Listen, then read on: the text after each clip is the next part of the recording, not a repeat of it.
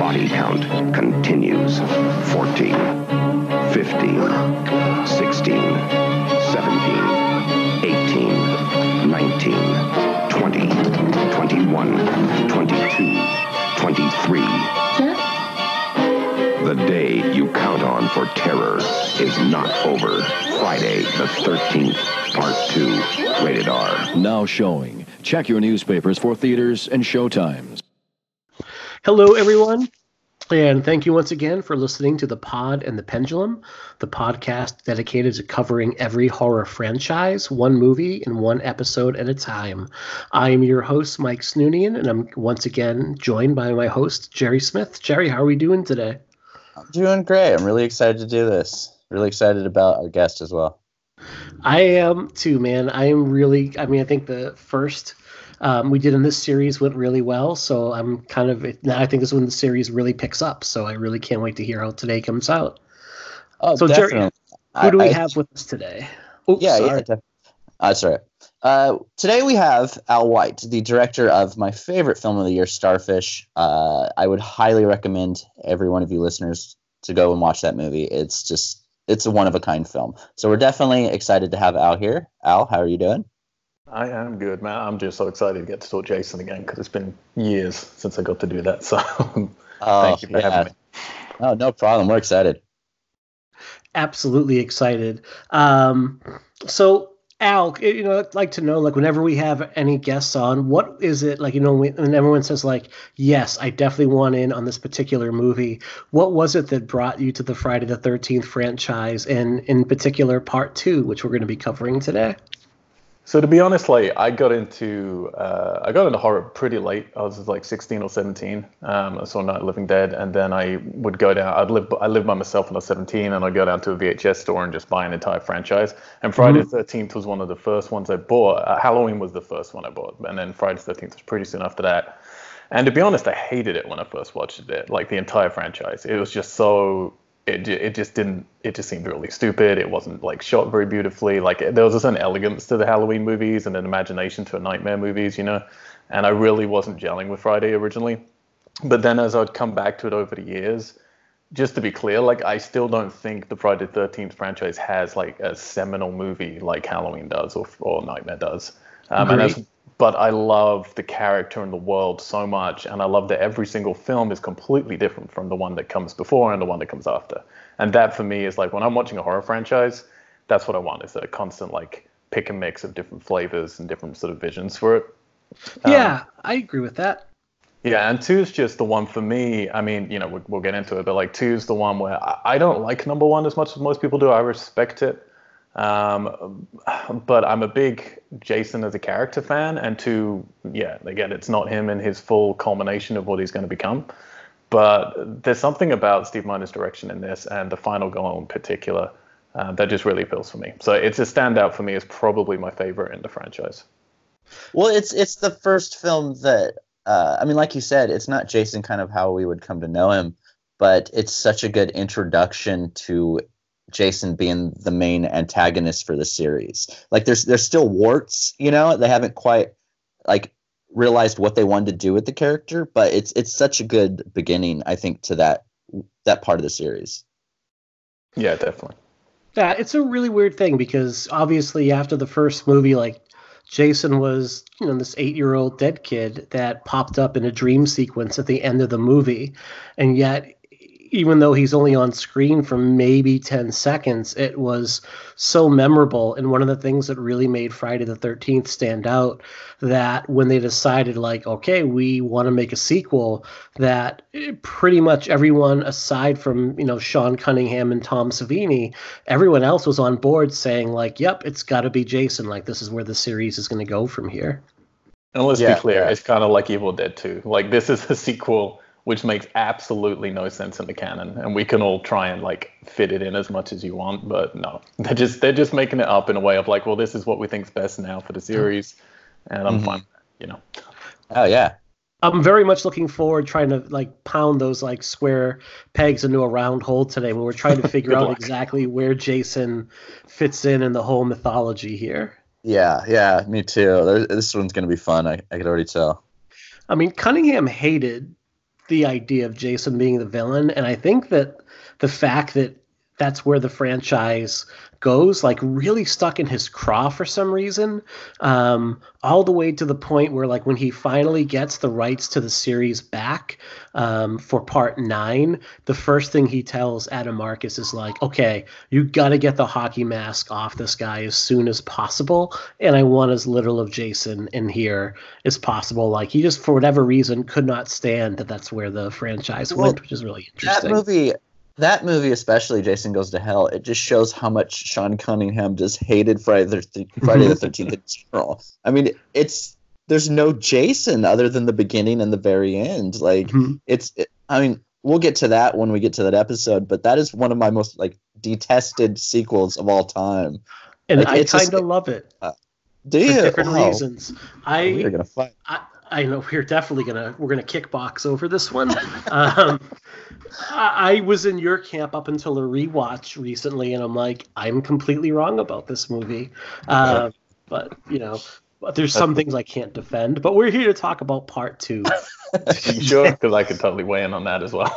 Wait, what? We'll definitely weigh in. 9, man, like 9's the fucking worst. Like, it's just, but this is the thing, it's fucking terrible. But then I came back to it. I was talking about this on a different show last week because we were talking about Evil Dead. When you see, like, the roots of some of the script elements from 9 came from this Evil Dead, like, idea, it's very weird when you watch it as an Evil Dead movie and you pretend that Bounty Hunter is actually played by Bruce Campbell, which would have been brilliant. It's actually an enjoyable Evil Dead movie, but watching it as a Jason movie, it's just garbage. Like, it's absolute garbage. It's the worst. And I think I could see where if, like, Friday the 13th is one of their favorite franchises, where you would get that, like, where there's almost zero Jason in it until, like you said, the first 5 minutes and the last maybe 10 minutes of the movie. But I just think the special effects in it are so good overall, and it's really fun. I love everybody that works in the diner. It's just so goofy that it ended up working. Yeah. But again, we're here today to talk about part 2 and Sackhead Jason, which won our poll with like 60-something% of the vote for, like, the best version of Jason. Like, actually, Sackhead Jason was what people really loved. So that's surprising. Interesting. Yeah, usually people go for the Kane Hodder Jason, or my favorite's always Ted White. But there was a big reception for Sackhead. I guess there's just a lot of fans of The Town That Dreaded Sundown. Yeah. Roy was in the lead for quite a while at first too, which I thought was really interesting. See, I find that unique though, because my entire life I have been defending part 5, and everyone hated Roy growing up, and now it seems like the tide, shifted. Yeah. It's almost like us genre fans can be quite contrary at times. Yes. Oh, definitely. Well, it feels like part 5 is going to get its Halloween 3 moment in the next couple years. Yeah. For some strange reason. Which, I don't know. When we get to that movie, that should be a pretty interesting discussion overall. Yeah. And I think I'll need to have, like, a long hot shower and, like, a loofah to kind of scrub off after watching that again. So with part 2, obviously the first movie makes like $60 million on a budget of, I don't know, whatever, like, they could find between the couch cushions of 10 different homes. It's like a $500,000 budget, and it makes an insane amount of money. So they obviously decide, like, we need to get another one in the theaters as soon as humanly possible. Cunningham decides he doesn't want to direct again. Like, rather than rip off horror movies, he's like, I would rather make, rip offs of family movies. So he decides he's going to part ways with the franchise for over a decade, or close to a decade at this point. Tom Savini also thought the idea of Jason as the killer was really stupid.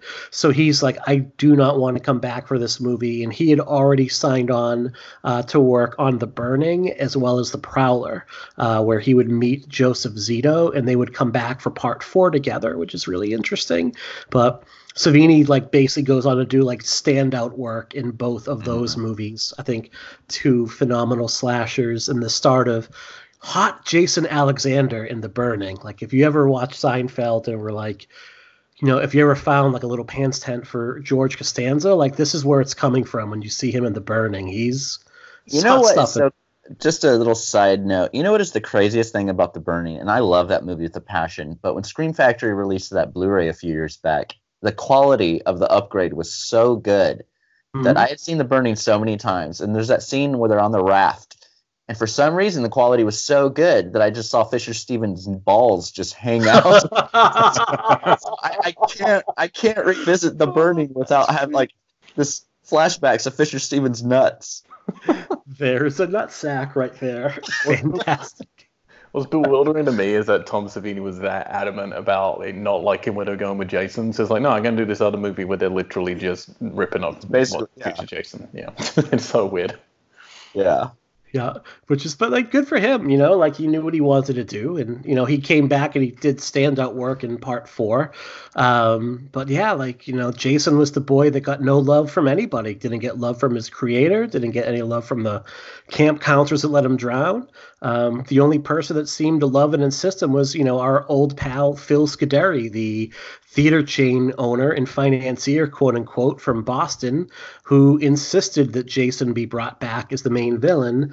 And Scuderi brings back his buddy Ron Kurz to write part 2. Kurz had kind of done like a little rewrite of part 1 after Victor Miller, added in some more comedic scenes. Though I think if you read the Crystal Lake Memories books, Kurz basically says Scuderi would call him on the phone and say, this is what has to go in the movie.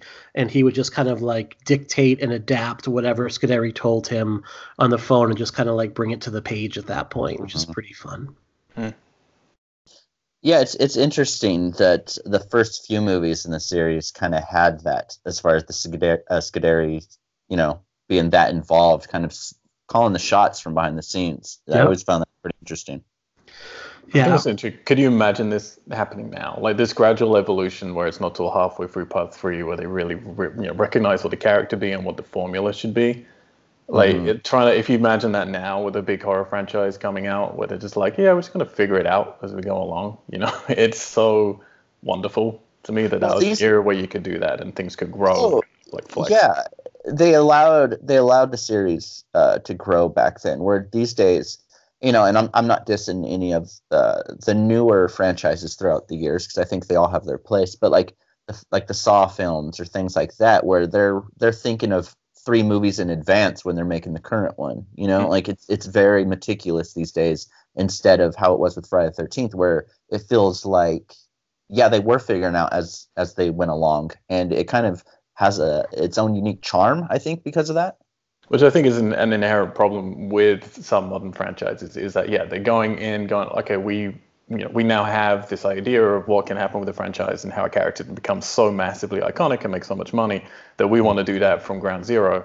And that can leave a bad taste, I feel, in fans' mouths because they know you're trying so hard. Like you're just trying to force feed us something and make us fall in love with something. Whereas back in the 80s, they didn't have much money. They could take chances on stuff. They didn't realize yet how much money that formula could eventually make. So it was kind of like, we could fall in love with it while the creators were falling in love with it as well. Yeah, it felt like especially these first few movies, each movie was approached like it was going to be the last one.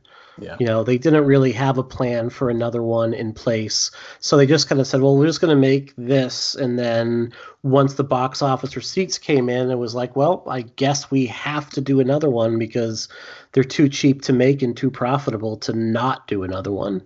Well, that and the difference between then and now is like these days, every press release I get for a slasher film, it's automatically billing its antagonist as like the new slasher icon. Every film that comes out these days tries to make, even the one-off films, tries to make the antagonist like this huge iconic character. Whereas I feel like the Friday the 13th films didn't start doing that till later in the series, and I think a lot of the slasher franchises in their kind of origins, the genesis of the series, they didn't make those bold claims because they let the film speak for themselves. That's how Jason became iconic. People are returning time and time again to support these films, not like going right out the gate saying, "Oh, this is going to be huge." No, I think that's the same with. I know we mentioned Saw, but I think the first one with Saw, they absolutely didn't realize how big that was going to become. I feel it's from part 2 where they get that meticulous structure moving forward. And I feel that it's just something that's even at my ridiculously low level, I've had meetings with people where they literally say that it's like, we want a new iconic, slasher character or something like that. It's like, well, yeah, everybody does, but I feel it's an organic process. It's by accident and magic. It's not something that you can kind of force into creation. Well, it's funny you mentioned Saw. There was the Fangoria convention I went to right ahead of Saw 2 coming out, and both Wannell and James Wan were there to talk about Saw 2, and they were very upfront. They're like, look, they just basically gave us producer credits and paid us a pile of money, but we had really little to do with Saw 2. Like, we had no plans for this continuing after the first movie. We're grateful they want our input and whatnot, but really, like, it's out of our hands at this point. Like, they were very upfront about saying that, like, after the first movie, like, like, that's all it was supposed to be. Yeah, and I do think that's a better way. I think one of the best examples for how it doesn't work is if you look at, and I know the 90s is a bad word for people, but if you look at the 90s and you have someone like Kevin Williamson producing with Jim Gillespie, who directed, I Know What You Did Last Summer, the Venom movie, which they thought was going to be a franchise. And they were like, yeah, we'll make this first one to set him up. And then the second one's where it really gets serious. And it just fucking fell apart because the obnoxious kind of balls of them to go, no, we're going to create a franchise now. Yeah. It just doesn't work. Well, I think that approach might work for like films like, the MCU films, because they kind of have that set audience and people care about, adventure after adventure. But I think in this day and age, every series and every film kind of aspires to do what Marvel's doing. Mm-hmm. Like, especially horror franchises, they want to set up these big, broad tells. And it's sometimes you gotta, like, I'd hate to use the phrase "pay your dues," but I mean, you gotta work towards it. You can't just come right again and expect something that big. And it's why. Sorry, Al, you first. No, I was gonna say, I think you're absolutely right, but I think it's splitting the audience. I think the problem is you got like the public audience, which are reactionary in an entirely different way, and then you got the genre fans. And the genre fans, I think you have to earn their love. You can't just buy it, essentially. But I think it's too why you see every young adult franchise, any young adult book with more than, say, 2 entries in a series is getting snapped up. Any long-running comic book or anything that has more than one storyline that can be adapted is getting snapped up at this point because, and Hollywood just has his eye towards, like, if we can make 3 movies at a minimum out of it, we can, rake in the bucks at this point. And it's not whether or not, hey, is this a good story, but it's like, can we just, like, throw it out there and will an audience find it? And I'm a part of the problem because I put money into this stuff because I do love a universe, Mm-hmm. I love the MCU. I love what they're trying to do with the Conjuring universe. I don't think it's working all the time and they didn't think it through properly, but I fucking love that stuff. So yeah, I'm definitely part of the problem.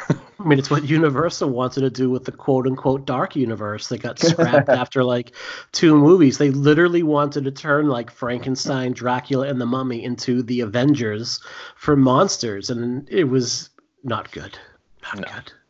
No. Well, thankfully that they're kind of like, washing the slate clean and starting over. I mean, Leigh Whannell doing The Invisible Man, I think is a perfect idea. And just from like the synopsis they released for the film, like it's such a unique approach as opposed to like this idea that they had with the whole, proposed Dark Universe thing.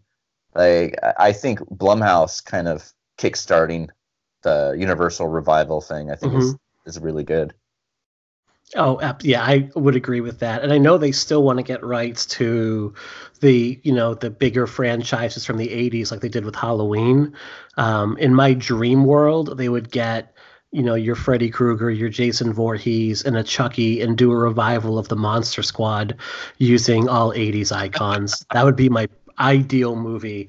And that'd be great. Let like Joe Lynch direct that and just like let the money pour in at that point. Oh yeah, I mean, and let's be clear, if it wasn't for licensing, just crazy licensing issues, 100%, like that's what everyone, I feel, Blumhouse included, want to do. It's like, let's get all these icons, bring them back. Like he's talked for ages, even about 90s ones, he wants to redo Know What You Did Last Summer and Scream, just get all these icons and put them all in one universe. Yeah. I am there. So where is horror at? One of the things I like to do when we kind of look at these movies is look at where horror is at the year the movie we're covering comes out. So Friday the 13th Part 2 comes out in 1981, just less than a year after the release of the first movie. And when you look at 1981, it could get a strong nod towards being the best year in horror of the 80s, if not one of the best of all time. So I think so. I think so because I was born that year, so naturally it has to be the best year around. And I am older than you, so it was not in 1975 was not exactly a banner year for horror. But so to celebrate the birth of Jerry, we have just slashers alone: Halloween 2, My Bloody Valentine, Happy Birthday to Me, which still has one of the best posters of all time. And The Burning and The Prowler. Let's not forget Student Bodies as well. Oh, Lord. I've never seen Student Bodies. Serious? I've never seen it. Man. Watch that tonight. Is that on Shudder? I don't think so, but I could be wrong. Okay, I need to find it then. Dude, what's your car if you need to get a copy of that movie? Okay. What's amazing about that film is that it came out that year. Like, I just find that I came to that very late, and I was just, my mind was boggled that they were basically doing such a great deconstruction of, I mean, you know, you can hate the movie and a lot of it is trash, but there's some really funny bits in it. But the fact that it was that astutely deconstructing slasher films by 1981 is crazy. It was very much, in my opinion, it's very much the Scream of the early 80s. Yeah, absolutely. That I definitely need to hunt this movie down later on tonight. It's one of those movies you're aware of, but have never thought to track down. But 81... werewolves too, right? What's that? So it was the year of the werewolves too, right? You have 3 werewolf movies. You have Wolfen, which I've never seen. You have Joe Dante's The Howling, and my all-time favorite movie An American Werewolf in London. By my all-time favorite director. Oh my goodness! I'm a fan of all 3 of those. Yeah, I've never seen Wolfen. I think I saw The Howling first, and that movie terrified the shit out of me. They used to show that on like local television all the time, and that movie just scared the bejesus out of me. But An American Werewolf in London, I think half the reason I'm married to a British woman is Nurse Jenny's accent in that movie. It's like, yeah, it's half the reason I married a Brit. What I love about all 3 of those is you have 3 werewolf movies coming out the same year, and all of them are such good examples of how you could tell a similar kind of subgenre filled story, but in completely different approaches. I mean, The Howling is very much like that dirty New York feeling, you know? Yes. Like it's grimy, and I love it for that. It's the maniac of werewolf movies. Very much so. And American Werewolf in London is very glossy and kind of has that John Landis feel, you know, minus somebody getting murdered.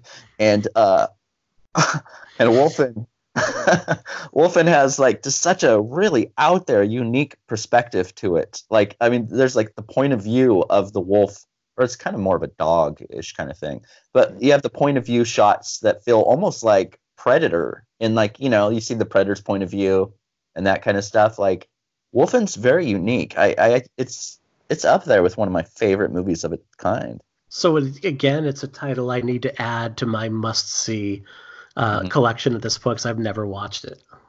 And I think they're very, very. I think the werewolf genre is the hardest to do in horror, and I think it's the most underserviced in horror. And yeah, that year has arguably the 3, you know, best ones. Really, I mean, that's kind of that werewolf films have always been very hit or miss for me, and they usually fall, unfortunately, in the missed section. But you know, every once in a while, you get like these 3 movies, or something like Neil Marshall's Dog Soldiers, which, oh my god, I think that's probably my favorite werewolf movie of all time. I mean, when they get it right, or I mean, Late Phases, God, that movie was great. But when they get it right, werewolf movies can be really good. But I mean, for the most part, it just seems like they try to kind of ape off of what's done previously. Right. I think my problem is normally like they either fall like, yeah, for instance, Dog Soldiers, and I'm not popular for this opinion because I love The Descent, is one of my favorite horror films ever. But the Dog Soldiers, I love how dogs look. Like I love how the werewolves look. I think that's Mhm. fantastic, and I like the simple setup of it. I don't know if it's just me being racist, but there's something about the characters in it that drive me crazy. I can't stand my own people in horror movies a lot of the time. And yeah, for me, but then with some like late phases, like the characters worked well for me in that, but then the werewolves didn't, you know. So I normally find I get one side right and not the other side for me. Mm-hmm. I gotta go back and rewatch Dog Soldiers. It's probably been a good, like, I think I watched that right after I watched The Descent, and I remember really enjoying it. And I think it's kind of like a siege movie, if I remember correctly, right? They're all kind of pinned down, and It's basically Night of the Living Dead, but with werewolves and okay. Oh, very much so. Definite rewatch then. 81 is giving us the Evil Dead, the first Evil Dead movie. Still one of the scary. And I love when we think of the Evil Dead, we think of one-liners, but the first Evil Dead just wants to scare the bejesus out of you. Yeah. But you're also getting Scanners and Dead and Buried. And the opening of Dead and Buried gave me nightmares for years after I saw it. I remember that was on like HBO when I was a kid, and I just saw that opening sequence of, you know, the photographer trying to like hit on this really beautiful woman, and things are going really well, and then he gets tricked and burned alive, basically. And I remember seeing that, not being able to watch the rest of the movie, and getting like bad dreams for like so long after the fact. That movie's absolutely terrifying. I love that movie. Mm-hmm. So it's just a crazy good year for horror, and in the middle of that, now we have basically our first real Jason movie. I do want to say you're remiss for mentioning James Cameron's directorial debut was that year Piranha? as well. Yeah, Piranha 2, The Spawning. You know what's True. funny is I saw Piranha 2 growing up before I saw the first one. So when I think of the Piranha movies, like that's Spawning is kind of the first one that always comes to mind, other than, you know, Alexander Aja's film. Yeah. But, yeah. Okay, so here is our chance to try to make sense of Jason. I don't want to scare anyone, but I'm going to give it to you straight about Jason. His body was never recovered from the lake after he drowned. And if you listen to the old-timers in town, they'll tell you he's still out there. Some sort of demented creature. Surviving in the wilderness. Full grown by now. Stalking.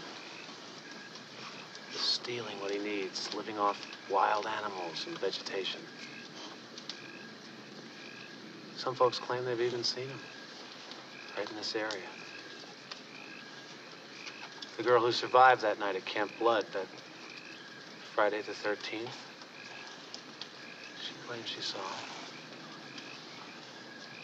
She disappeared 2 months later. Vanished. Blood was everywhere. No one knows what happened to her. Legend has it that Jason saw his mother beheaded that night, and that he took his revenge. A revenge that he'll continue to seek if anyone ever enters his wilderness again. So, yeah, I've got nothing, because he really shouldn't exist. Okay. Here are my thoughts on the thing. I love Friday the 13th Part 2 with a passion. I'm very much in the belief that that's where that's where the series really kicks off. But I have such a hard time figuring out that opening because okay, you know, the rules haven't been established in Part 2 yet. You know, we don't get those till later on. You know, Jason typically stays around Crystal Lake, that kind of stuff. But in the second one, like, did he take a taxi to where Alice lived? How did yes, yeah. And how did he pay? You know, did the driver have any like moral quandaries about picking up this dude with a sack on his head that, you know, maybe had a knife or something? Like that opening, I watched it again recently with my wife, and I scratch my head every single time I see the beginning of that movie, because there's fan theories saying, oh, you know, it's Elias, it's Jason's dad. You know, there's all these different theories, but I just can't grasp a single one of them. Do they clarify geographically where she is? They never do. I don't think so, but I would think that she moved pretty far away from Crystal Lake at that point. I would not think that she's staying near Crystal Lake after everything that went down. Because it wasn't like she was from there. Because in part one, I remember Steve says to Alice, "Well, if you don't like it here, you can leave. Give us a week, and if you don't like it, go back to New York." At that point, so I didn't take it that she was from anywhere near Crystal Lake. Yeah. So the idea of Jason just taking a cab, and he's carrying his mother's severed head, which even if you put it in a satchel, it's still going to be pretty stinky. So does this take place, because obviously the film's a year later, does this take place a year later, or is this, because they mention it, don't they, when they're doing the campfire kind of story later? Well, yeah, they talk about it. It skips ahead, I think, from the opening scene to the campfire stuff in the beginning of 2. I think it skips ahead a few years in between that. I think it's like 5 years. Yeah, I think it's 5 years from the opening sequence to when they try to open the camp down from Crystal Lake. Okay, but so this opening sequence could be any sort of, we're not sure like how far ahead it is from the ending of the first film. Because I feel like Jason's definitely a walker. So all I'm saying is if he had a good month, he could hike down to New York and do some good organization. How did he hunt down where Alice lived? Like, this is pre-Google. Like, is she in the white pages? Like, I don't quite... He's like the shark in Jaws. He's just got like a prenatal way of like a sonar. Following somebody to the Bahamas, like in the fourth. Exactly. I mean, I think we're just supposed to accept the fact that, like, maybe Jason didn't die in part 1, but the mother, for whatever reason, thought he was dead, and she was just, a wackadoo, that even though he was right there this whole time, she kept saying, he's dead, and, now he's like this. I understand that, but at the same time, Jason would have had to find his mom's head. There was a crime scene at the end of the first one, so then did they just never recover her head, and Jason did? So does that mean Jason was watching the events of the whole first film of his mom killing people? Like, what was he doing? That's definitely what they're trying to say, yeah. Because like he died in 1956 when he was like 8 to 10 years old or whatever, and then the first film's 24 years after that. So he would have been in his mid-30s, and he was just apparently watching everything happen without interfering, and then snuck in to steal his mom's head and got out. What's funny is by that form of thinking, like, he was in his mid-30s. So by 2009's film, like, he's older than what Michael Myers was in the new Halloween. Mm-hmm. Like, Jason's pushing 70? He would 2009's not canon, though, is it? Well, it's a whole new movie, I think. I think it just does away with all the others at that point. Well, the screenwriters have recently said that they wrote it as a sequel, but and it's like I can't really get on board with that. Get in their own graves, like just don't say that. I think that's what everyone does with the series. Unfortunately, they have their own ideas of the continuity and the timeline. But this is the thing; it makes absolutely no sense. But I fucking love this opening. Yeah, it's so much fun. It's great, and I guess Alice, was supposed to be a bigger part of the movie, but whether it was money or Adrienne King has said that she had a stalker around this time and had kind of started to rethink whether she wanted to do movies at all. Like, she is only in it for this phenomenal opening sequence. Well, I can understand, to be honest, I can understand why she would have a stalker at that time. I mean, when, like we mentioned on the previous episode, when the first movie came out, Siskel pretty much spoiled it, gave the address to what's her name? Betsy Palmer. Yeah, gave Betsy Palmer's home address away. Like this was a time where there wasn't that kind of shield from, the public when it comes to people that are, obviously Tom Cruise and people of that stature, they're protected. But like these little horror actors, I mean, Danielle Harris had a stalker for years as well. Seems like this genre is the one that attracts, obviously, crazy people, some interesting people. Mm-hmm. Yes, there's loving the people in these movies and then sifting through their garbage cans, trying to find if they've discarded any, lean cuisines and dirty underwear, which some people tend to do. Oh, like lean cuisines. Wow. And not Hungry Man, specifically lean cuisines. No, but it's interesting. And, even growing up, I had the understanding that, hey, if someone survives one of these movies, they probably won't make it through the next one. I got that. But to this day, it bums me out every single time that Alice just. I mean, you go through a whole journey with the character, this whole arc of a character in a film, and then she just gets an ice pick in her temple in the first 10 minutes. But what I love about it is like they do keep her character feels like her character, which I think is great, and that's what makes it more impactful. Like coming off of something like thinking of someone like was it Rachel from Halloween 4 when she's this great character in that, and then you see her at the beginning of Halloween 5 and she's a completely different character. She's just playing a bimbo in the opening sequence before they dispatch her, Right. So it's really, I think that's why it works in this. Is like one, Steve Miner's stealing a lot more from Halloween here. Like even like the kid's feet walking into Jason and stuff. Like it's a lot more elegant storytelling I find in the first film. And then the character feels the same, so you do feel that loss when she goes, which I really think is great. And it's a great reveal, too, because you have the jump scare with the cat, and you think, all right, things are going to be okay now. And then as soon as she opens that refrigerator and there's Pamela Voorhees' head, it's such a fucked up, creepy moment. Like, not only is Jason going to kill her, but he's letting her know exactly why she's getting killed right in the moment before she gets the ice pick through the temple. Yeah. Well, I think it's setting up his victim in a way that maybe he doesn't do as much in the later films. I mean, it's almost like pranking her in the way that Michael Myers does a lot in Halloween films. Like Michael Myers really enjoys just fucking with people, whereas Jason in the later films, I mean, you come into contact with him, he's just going to chop your head off. Right. Yeah. He's always playing that. He's always playing that line, I feel, between is he a Michael Myers or is he more of a Leatherface? And in this, he's definitely more of a Michael Myers, which for me, I personally prefer. Plus, we learn in this an important fact, which is that he's very polite and takes the kettle off of the stove, which I think is nice. I love that moment. Yep. Thank you for mentioning that, because I love that moment where he's like, you just think before he heads back on the Greyhound bus, he's going to have a spot of tea. Well, he doesn't want to mess things up for the owner of the house, Yeah, it's not their fault. Probably renting it. He doesn't want to do damage, So he'll kill its resident, but he'll take the teapot off so it won't burn down. Do you think the cat makes it out alive? Yeah, I don't see. That's the thing. I think eating animals is more of Michael Myers' deal. I mean, Jason just. Yeah, I think Jason would do it if he's hunting to eat to live, but he's not gonna he's not just gonna kill something for the hell of it. You mean if he doesn't have his bow and arrow like the 2009? Exactly.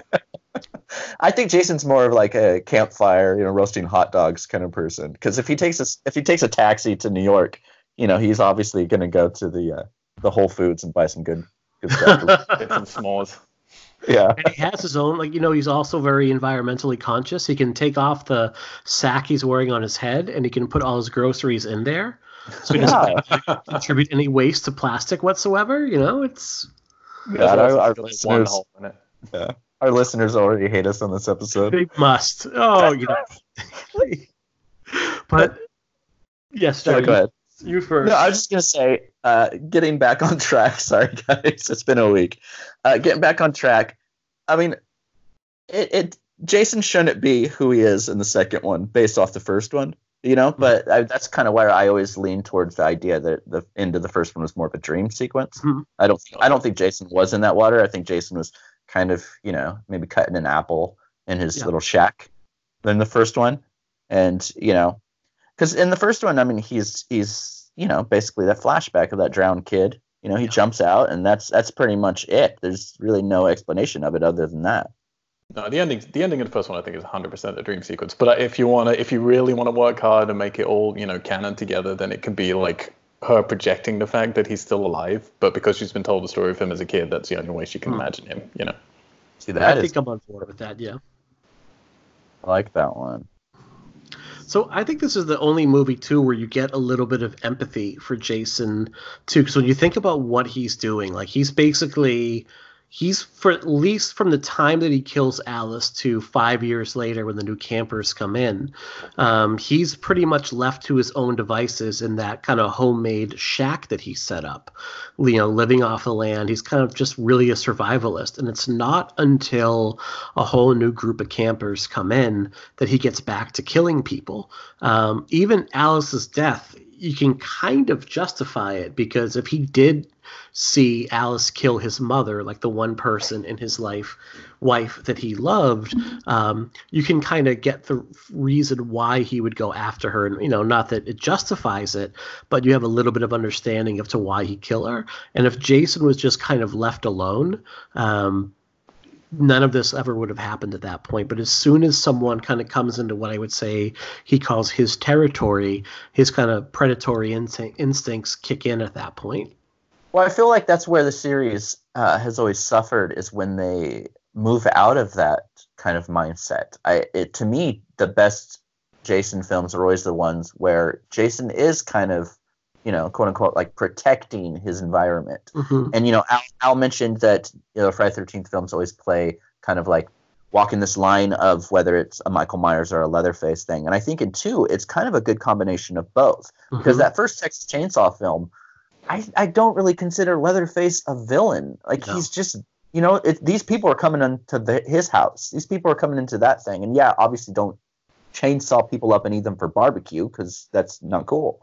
But in the second one, Jason only goes after those people because they're basically invading where he lives, and that's the only place he knows since childhood.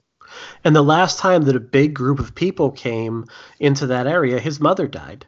So he's probably a little bit afraid. Oh, most definitely. And I just think it's really interesting. It's a really interesting story to follow, I think, in the second one. Because, I mean, we have an idea from the beginning that it's Jason. It doesn't quite say it, but, I mean, who else would it be, that would bring the mom's head? Unless it's like another surprise character that happens to pop up out of nowhere like the first one.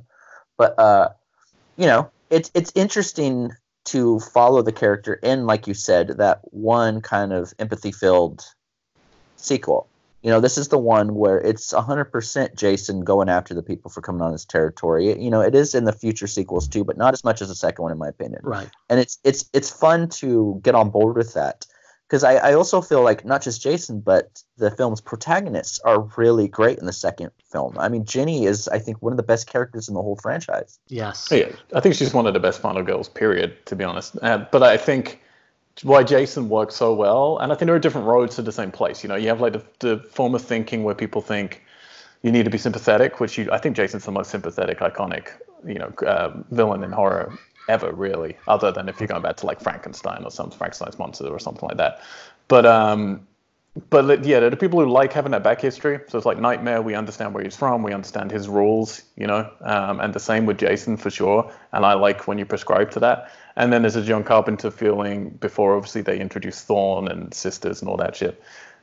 With Michael Myers is just a force of nature, and you're not meant to understand why they're doing what they're doing or why they're targeting you or anything like that, And I think there are two different roads that can still lead to an iconic character that essentially, Jason and Freddy and Michael Myers, they're comic book characters. That's what they eventually end up becoming, is these comic book characters, but in really violent comic book films, where you can root, in the best versions of these films, you can root for the protagonist, but you can also root for the villain. And with Freddy, that's always been a bit sticky for me, because his history is not that sympathetic, I feel. Right. Whereas Jason, yeah, is 100% sympathetic. And that makes it so easy to root for either side. And in part 2, yeah, Jason is at a very sympathetic point, given this weird history that they're giving him. And then, yeah, introduce the characters like Ginny, who have, some sensibility about them. They're not just, like cartoon characters doing stupid things. I think it works really well. Well, in the Friday the 13th series, especially, I think the later films, it's so hard to really care about any of the protagonist characters, because they're just very one-dimensional, and it's always kind of the Jason game. You want to see what Jason's going to do. But part 2 and part 4 especially, I feel like those are the two films in the entire series where you have the characters that just feel real and accurate. I mean, part 4, I've always said, if you take Jason out of it, it'll be a really great coming-of-age film. And I think 2 kind of has that feeling as well. I mean, it also features a final girl that isn't your typical final girl. And I mean, I don't mean that in any disrespect towards any other characters, but I mean, Ginny's very, very smart. She's a psychology major. Like she uses manipulation and she uses psychology to one up Jason. Like, you don't really see that very often. Later on, you're basically seeing, people with telepathic powers, doing power lines against Jason. Like it's odd. But I mean, with Ginny, you have a very well written, well acted, just all around really good character, like a really good opponent for Jason. And she feels like just like a real. I mean, I think a lot of these actors are close to being age appropriate, which is great. So they feel more vulnerable and more like they're actually, teenagers heading into their early 20s. And Ginny, she's not a virginal character. She's definitely having sex. And she's definitely got a lot of already got a lot of experience with different parts of life, whether it is from trauma to sexuality to whatever. And I think that's something that they would increasingly push away from, which makes for less interesting characters. And I think one of the many things that really works for Ginny is the fact that she's so multidimensional. She isn't a flat character. And I think in a lot of these films, when you come across, your main protagonist, they have to always be the badass. And I've always hated that. I want a character that will rise against, whatever adversity that they're facing in their antagonist, but also at the same time be someone that I could relate to, because I know everyone likes to play it tough, but I know that if Jason was coming after me and I was under the bed, I would probably piss my pants too. Mm-hmm. That seems fantastic. I think that's one of the best scenes in any slasher film, because it shows that vulnerability, and it shows that this character who's using every single thing in her power, whether it's mentally or physically, to try to figure a way to survive. That's the moment where you can tell they're not okay by this. Like, they're really fighting tooth and nail. They know that killer's in the room with them, and that's the scariest thought ever. And she pees her pants, and I saw it in the theater a long time ago, and it's like the audience was laughing, and it's just like, I've never found that funny at all. In fact, that's pretty scary. I would agree with that. Yeah.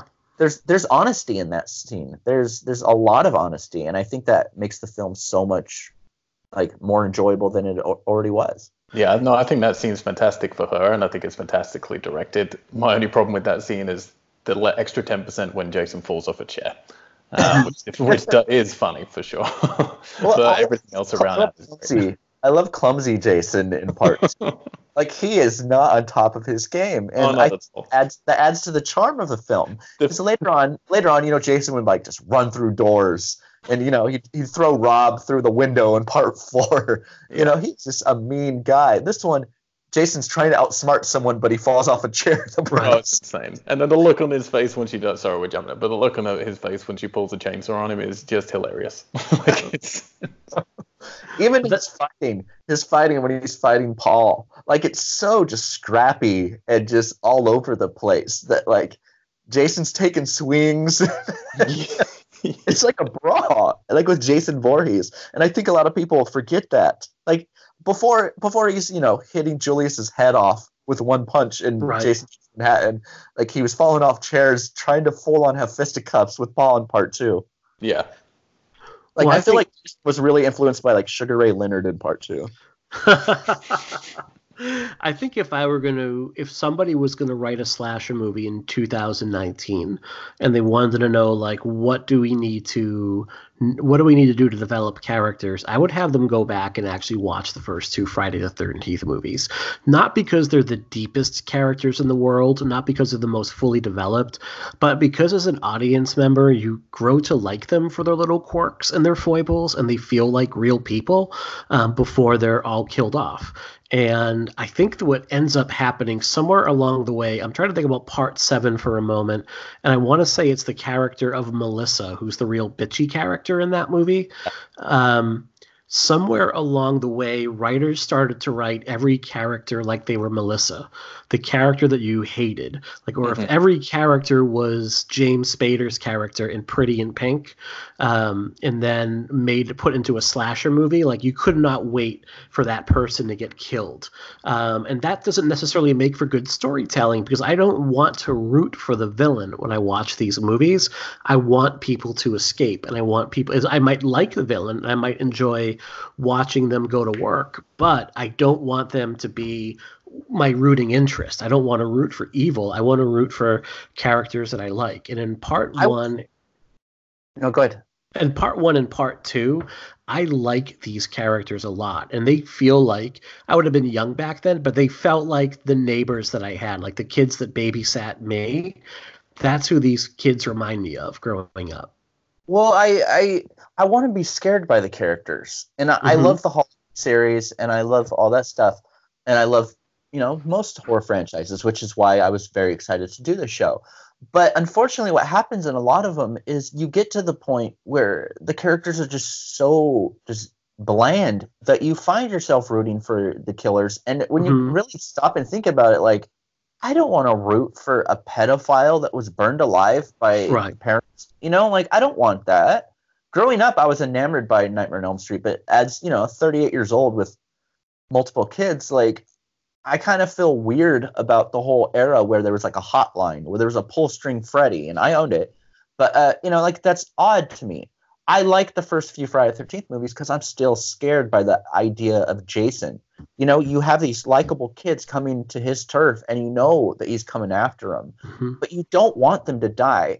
I mean, two of my favorite deaths from the entire series is Rob's death in part 4, which I think is the most heartbreaking death in the entire series. I mean, he is killed in the basement, and he's screaming, "Oh, he's killing me! He's killing me!" Like, it's sad to watch. Right. Or like the podcasters dying in the new Halloween. Those were the deaths that really bummed me out because like that guy's basically watching his partner get murdered and he can't do anything about it because he's dying too. Where part 2, Mark's death, the guy's in a wheelchair just trying to do his best, and man, he just got laid. And he comes about outside, to get laid. He's about to. About to. He goes outside and bam, hatchet to the face. He falls down the stairs. You care about these characters. You don't want them to die. Whereas in the later films, I can't think of a single character in part 8 that I didn't want to die. Right. I wanted to hit that girl in the face with the guitar. And what I love about Mark in this movie too is they never play Mark for pity. They never play Mark off like, oh, poor dude in a wheelchair. He's super strong for one. He's very confident, and he's basically from the moment that is it Vicky the one? Is Vicky the one that is the one who really wants him? Like from the moment Vicky lays eyes on him, she's like, I need that D. Like absolutely, like it's not a pity lay. She is throwing herself at him, and it's awesome. Like I think if you made that now, it would be a pity thing. The entire movie. Mark is like the essence of suave in that movie, and no, they don't play him. They don't play up. It's the handicapped character. They play him like a normal character because he is. You know what I mean? Like I hate when films have to do that. And I feel like in some ways, as much as I just adore the Texas Chainsaw Massacre, I mean, that first film I think is one of the most important films in history. I do feel like they do get kind of exploitative a little bit when they approach Franklin. But Mark, the fact that he's in a wheelchair, it never comes into play as far as a hindrance to the character. And I think that that's really good writing, and that's a really good direction by Steve Miner. And I think what makes it really frustrating is, from my opinion at least, to be clear, I'm not going to say like this is incredible writing. Like Friday the 13th Part 2 does not have incredible writing or anything. But the fact that it's just that tiny, tiny change that makes it that much better. Like it's just that understanding of all these characters, like you say, Mark would normally be stereotyped in a way. Like look at Scott, who were introduced at the beginning of the film by slingshotting a girl in hot pants butt and then stepping out from the bushes with maybe the most ridiculous look on his face I've ever seen in my life. Like it's insanely hilarious. And he would normally, in any film after this, he would be like, oh, he's the fucking asshole because he's too handsome and he's just like womanizing and like being a dick and he'd be bullying people. And he's not. He's actually like, you see him in that scene later when he's dancing with the dog. Like you might still not like him for whatever reason, but he's not an asshole or anything, And it's just that tiny, tiny, tiny extra dialing of, no, all these characters have to be either relatable or likable or sympathetic. And it's such a simple thing that should be in every movie. Yo, definitely. I agree with you 100%. Right. Like there are those little quirks where the characters could have very well been those stereotypical, this is the jerk. This is, the slut. This is the pure one. This is all this stuff. I feel like Friday the 13th, like they set those characters up to where you think that that's what's going to happen, but it never goes into that territory. It like every character has their flaws, has, their quirks in a positive way. And that makes them feel that much more realistic to me. It does. No, that's, and I would, to your point about Mark. Mark would be the character in the 2009 remake who owns the cabin and is a dick the whole time in the movie, and they never give him a single likable moment in that movie, and therefore you can't wait for him to die. Where here, there's that bit of tension. Like when he's hung upside down, there's that bit of tension. Like, ooh, is he going to get out of this at this point, or is he a goner? And you feel like you know the answer. He's going to be a goner, but you're kind of rooting for him to hold on just for a little bit longer. And I don't think you get that nowadays. One way this movie does kind of subvert slasher tropes is not every character in this movie ends up getting killed. It's a pretty large cast. You have about 16 campers altogether, and about half of them take off midway through the movie to go to disappear. Yeah, to go to the honky tonk dive bar in the middle of New Jersey or Connecticut or wherever. You get this like honky tonk bar, and they're like all their friends are getting killed, and they're like downing shots at the bar, which is kind of awesome. Which people love to read messaging. Like again, one of my favorite quotes is John Carpenter saying, "Oh, we never intended it to be if you were pure, then you would survive from Halloween. That wasn't something we were, coherently thinking up." People love to read into this stuff. The message of this movie then is if you stay out with your friends getting fucked up, you're going to live to fight another day. There you go. So if you ever want to survive a slasher movie, find your little honky tonk dive bar and drink some Jägermeister till you can't walk. I always had this idea that Stu Charno's character that goes drinking with them and stays there is still in that bar. That should be the sequel they do. They just go back to that bar and they're all still there. They do the Blumhouse Halloween thing, but it's just Stu Charno's character coming out of the bar like really old. That was a long night.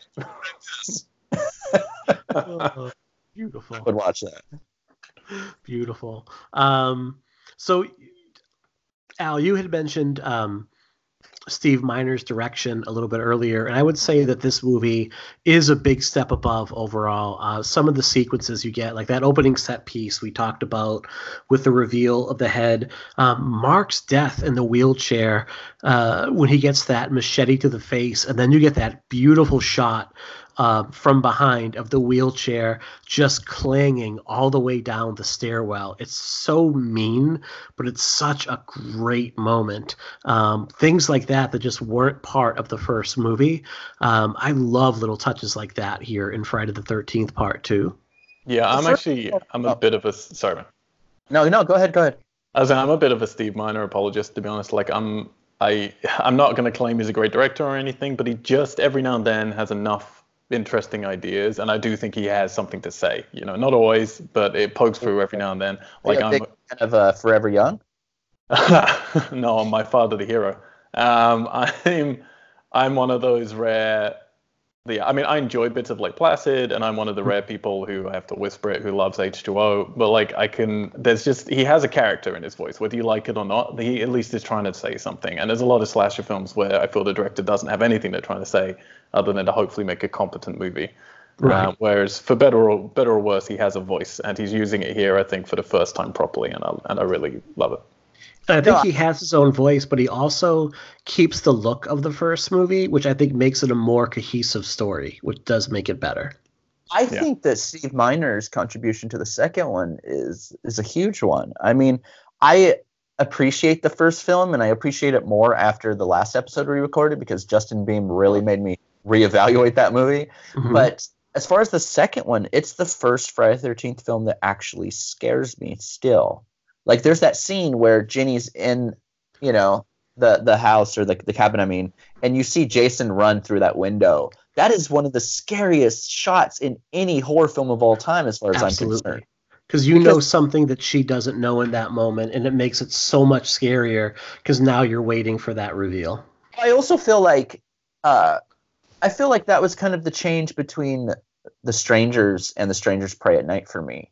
The first film, Strangers, very much felt like a very terrifying film of what's out there coming for these people, but it's a matter of when it's going to happen, Whereas the second Strangers film, they kind of made those characters, those realistic characters, into kind of a Jason Voorhees thing, where like, you get beat up, you get set on fire, everything else you're still ticking, and I feel like that's what happened to the Friday the 13th films as they went on. Especially with the zombie era Jason, which I always get a lot of crap for because I don't really care for it that much. Mm-hmm. I think 6 is the last film that I actually love with a passion. But these first few ones, I mean, you kind of feel like Jason is a real person. You know, you don't feel like he's like come back from the dead. You know, he hasn't been struck by lightning, you know, with maggots falling off of him. You know, and that adds to the fear, that adds to the tension, and that adds to how terrifying I think that second film is. But I would argue that I think he could, if Steve Miner had come in and directed, say, for instance, Part 7, which I completely hear what you're saying, and, you know, they're in very different eras of Jason. I do love the look of Jason in Part 7 a lot. Like, I like that sort of skeletal form. But I feel if he had come in and directed something like that, I still think he would have brought that to a whole different place. Because it's even like in the editing here, like just cutting from like the dog at Jason's feet, and then you cut to them roasting hot dogs, you know, on the barbecue. There's again, it's stupid, but there's thought going into it, you know? And a lot of the time with these movies, there isn't that kind of thought. I feel like that even, and I won't get too far into it because we'll talk about it the next episode, but I even feel like that was kind of a mistake with the third film, is that it didn't have that meticulous planning, I think. Like, it was more concerned, even Steve Miner's contribution, I think it was more concerned with, okay, we need the shot to be perfect to, you know, really complement the 3D aspect. Right. Whereas the second film didn't really have any gimmicks that they were trying to, you know, keep in mind. So I think Steve Miner just really went for broke as far as trying to give fans of the first film a film that maybe kind of gave the same feeling of the first film, but amped it up in basically any form. And it's a great place to be in. Can you imagine, like, if you're a director, Friday the 13th has come out, it's made, you know, tons of money, becoming a phenomenon pretty quick. But again, they don't know what it is yet. You're in an era where those expectations aren't necessarily on you. So, like, to be able to come into something like this and go, oh, we get to build from something, but also we can go our own way with it, you know? Like, and you can really feel he's excited about that opportunity. And I also think that, I mean, obviously the first film's score is iconic, and I think everything that Manfredini did for the film just works. I'm not a big fan of like the Fred Mullen era as far as the soundtrack, but I also think that Manfredini is just at his best with the second one. Like, I listen to that soundtrack when I'm writing, like, almost at least once or twice a week. You know, I usually put on the disco theme of the third one just to make my kids laugh, but Friday the 13th, like, yeah, we were eating dinner last night. I cooked spaghetti, and my kids, it was kind of like a somber night just because it's been an interesting week for my family, but it was kind of gloomy. And then we were all just sitting at the dinner table eating spaghetti, and then under the table I put on the Friday the 13th 3 theme just to lighten the mood, and it was impossible not to smile at that. Right. You know, the second film, I mean, man, I nothing but great things to say about Manfredini's score. Like, it's so good, and it's so terrifying. Yeah, no, I agree. Yeah, absolutely. What do we think of the Jason portrayal in this movie? Now, there's two people playing Jason throughout it. There was it Gillington? Well, you know what? I'm going to butcher this right now. So Warrington Gillette was originally hired to play Jason, which I cannot think of a more waspy name for a person to play Jason Voorhees. Like, that is just should not be, but he was hired. He told people he could do the stunts. He had some training, and by all understanding, like, after his first scene, he couldn't do it. Yeah, he took all the credit for a lot of the stuff that Steve Dash ended up doing, and I think Steve Dash doesn't get enough recognition for his contributions to Friday the 13th Part 2. Because, I mean, the majority of the scenes with Jason is Steve Dash. Right. You know, you have, you know, Warrington Gillette busting through the window, and I think that's a very, very great shot in the second film. I mean, he does some things, but I think when it comes down to who played Jason in the second one, my opinion always goes to Steve Dash, and I think that Sackhead Jason, I think it's so much fun to watch. Mm-hmm. I think a reason I love Sackhead Jason so much is you get that you only see that one eye through the hole in the sack, but it's a human eye in this one, and you see a lot of expression and a lot of emoting, and you can see the wheels turn. Like that scene in his shed at the end of the movie when Ginny is dressed like his mother and she's, you know, trying to basically subdue him. You can see the wheels turning in his head. Like, it's a really good performance overall, and you can, you know there's more going on there. What you see in Jason in the second film is fear. he's frightened by Ginny at the end. He's scared. He's reduced to that scared little boy who just wanted his mom. And that's something we don't really get to see very often in the series. I mean, even from the third one on, you know, when the main protagonist in the third one basically says that Jason tried to rape her, which I have a huge problem with that scene. But, I mean, Jason, even from the third one on, has a very calculative, kind of like angry thing to him, especially in the Kane Hodder era. I mean, Kane Hodder just wants to rip shit up. Yeah. And he does. Kane Hodder as Jason is basically every pissed off suburban dad that the kids won't get off his lawn or turn down their stereo. Yeah. Or Kane Hodder's Jason, as much as I love Kane, and dude, it's one of the nicest guys in just existence, you know, in person. As much as I love that, Kane Hodder's Jason always reminded me of those bros that ride those lifted trucks, you know, that drink Monster Energy drinks and, you know, listen to Chevelle, just like think that's everything. I always thought on the flip side of that, I always felt like there's definitely a part of, you know, as a genre fan myself, who was someone who was bullied a lot in school, like he was just, that's the embodiment of what you wanted to be and what you felt like you wanted to do when you were a teenager, which all those people who are bullying you, all those girls who are teasing you and mocking you and stuff, and he's just that terrible, unhealthy expression of that, just going through butchering them all. I could see that. Whereas Steve Dash's portrayal of Jason, he's very much that kid that had to pretty much grow up by himself in that shack. You know, he's angry and he's protecting his environment, but at the same time, he's scared because all that he wants is his mom. And that's like, I'll probably be the only person in existence that will compare Friday the 13th Part 2 to Hereditary. The many times, interesting comparison. The many times that I saw Hereditary in the theater, because I'm a glutton for punishment, I guess, I found the audience kept laughing. Oh, I added a T to that. Kept laughing at the idea of the son crying when all this stuff got really intense in Hereditary. Are you kidding me? Funny. No, it was crazy. Where are the cinemas that you're seeing things in? What's happening? Yeah, what theater is this? I never want to go to this theater. The Central Valley of California is the worst. But yeah, these people were laughing, and it was just like, how can you laugh at that? This kid is bawling because all that he wants is his mom. And I think that that's like such a relatable thing. Like, you know, as human beings, at some point growing up, this all we want is approval and protection from our parents. And I think that's where Pamela Voorhees in the character succeeds. You know, she went about it obviously in a very unhealthy way, but the fact is she was just trying to protect her son and the memory, and she was angry. She just projected it on the wrong people. She should have projected it on herself. Right. Whereas the second one, Jason does the same thing too. He's hurting because he saw his mom killed, but he doesn't realize that his mom was the villain. And Jason is scared when Ginny basically one-ups him. It's I love seeing that side of Jason. So for me, the biggest accolade really I can give to this film, it's similar to me with like Infinity War, like which is a different comparison, I guess you wouldn't normally make with this movie. But Infinity War for me is on paper everything that I don't like about Marvel Comics. It's like I'm not interested in space. I'm not interested in seeing 64 characters. I like much more insular stories, much more relatable ground level stuff. But I just fucking love that movie because they pull it off so well. And with Friday the 13th Part 2, I'm kind of on the opposite side of you, Jerry. Like, as much as I like things always feel more grounded from slasher films, I do love the comic book side of it, and I do love when we get to, like, powerful zombie kind of Jason. Mm-hmm. But the films just aren't as good. The protagonists aren't as good. They're not as well made or constructed. And here, this film, again, I'm not going to say it's a masterpiece or anything, because I still don't think there's a seminal film in this franchise, but it's so much better put together than so many of the other films in this franchise that it's my favorite one, despite the fact, for me, that it's Baghead Jason. Like, I would love this to be the Jason that, you know, it's more relatable to me as a character for the series. I like the fact that the Friday the 13th series, they either succeed or fail on the entries that try to do something different.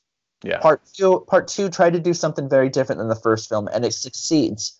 Part 6 had a very tongue-in-cheek approach, and I think it succeeds. Whereas Jason Goes to Hell, and to a lot of people, Jason X... that was different. I think Jason X has a charm to it, and it's pretty fun, and it's silly as hell, but I still enjoy it. Whereas Jason Goes to Hell, it just doesn't feel like the film series... It doesn't feel like the franchise that we've been in love with for years. You know, it just doesn't...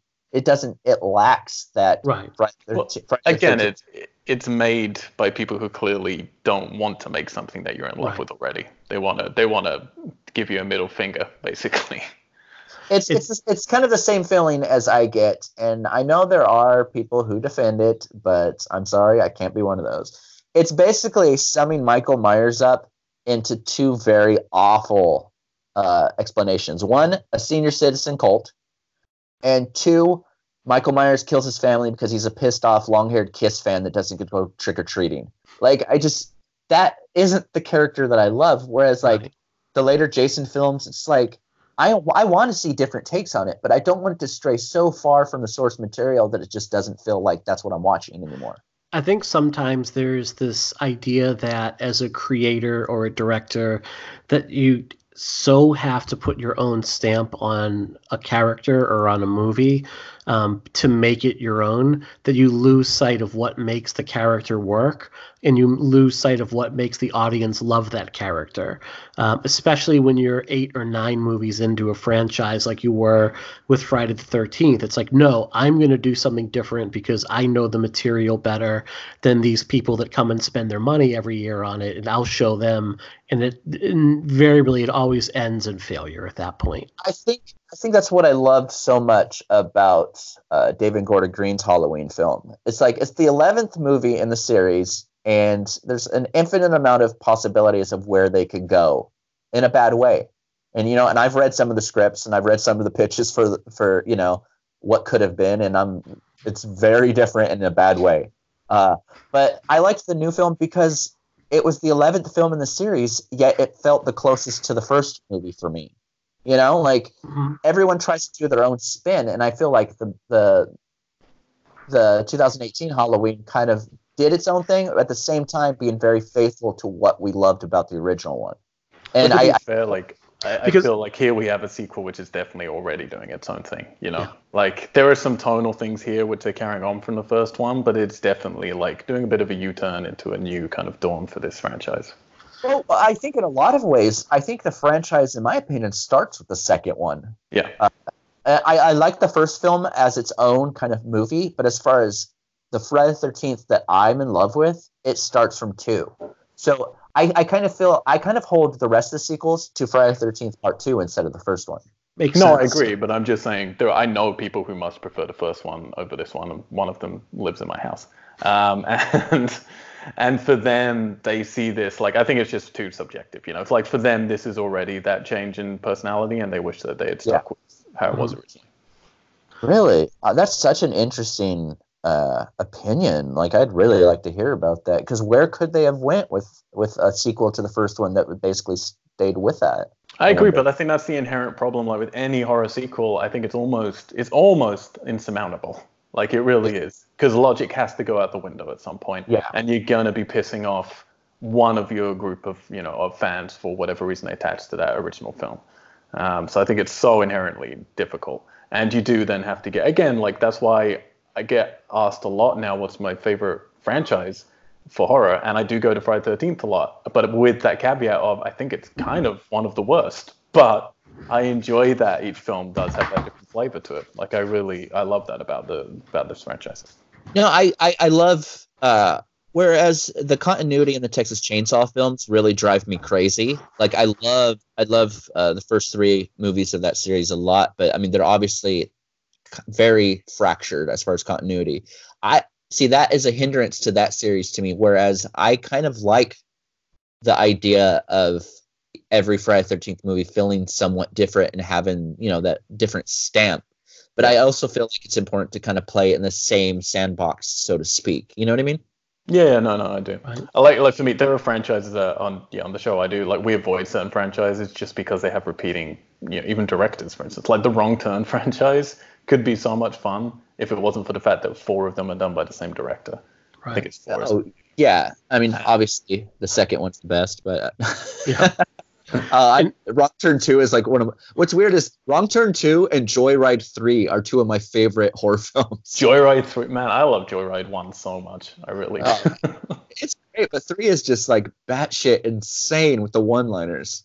Yeah, and I love Wrong Turn 2 with Henry Rollins playing like a drill sergeant. It's so good. Yeah, but look at that compared to the first Wrong Turn, where it's a fucking completely different movie. They're just geographically in a similar space. They go from like psychological with Wrong Turn, the first one, Yeah. into like Joe Lynch making a full-on just splatter movie with the second one. It's interesting. And Al, you would say like how there's no seminal movie in Friday the 13th, and you're right. And I think I used this comparison in the first episode is like it's like kind of going like Friday the 13th is like to me like going to In-N-Out Burger or Five Guys Burgers where I'm not getting the greatest cheeseburger in the world, but I'm getting a really good one, and it's going to be the same every single time. So I know that I'm always going to like it.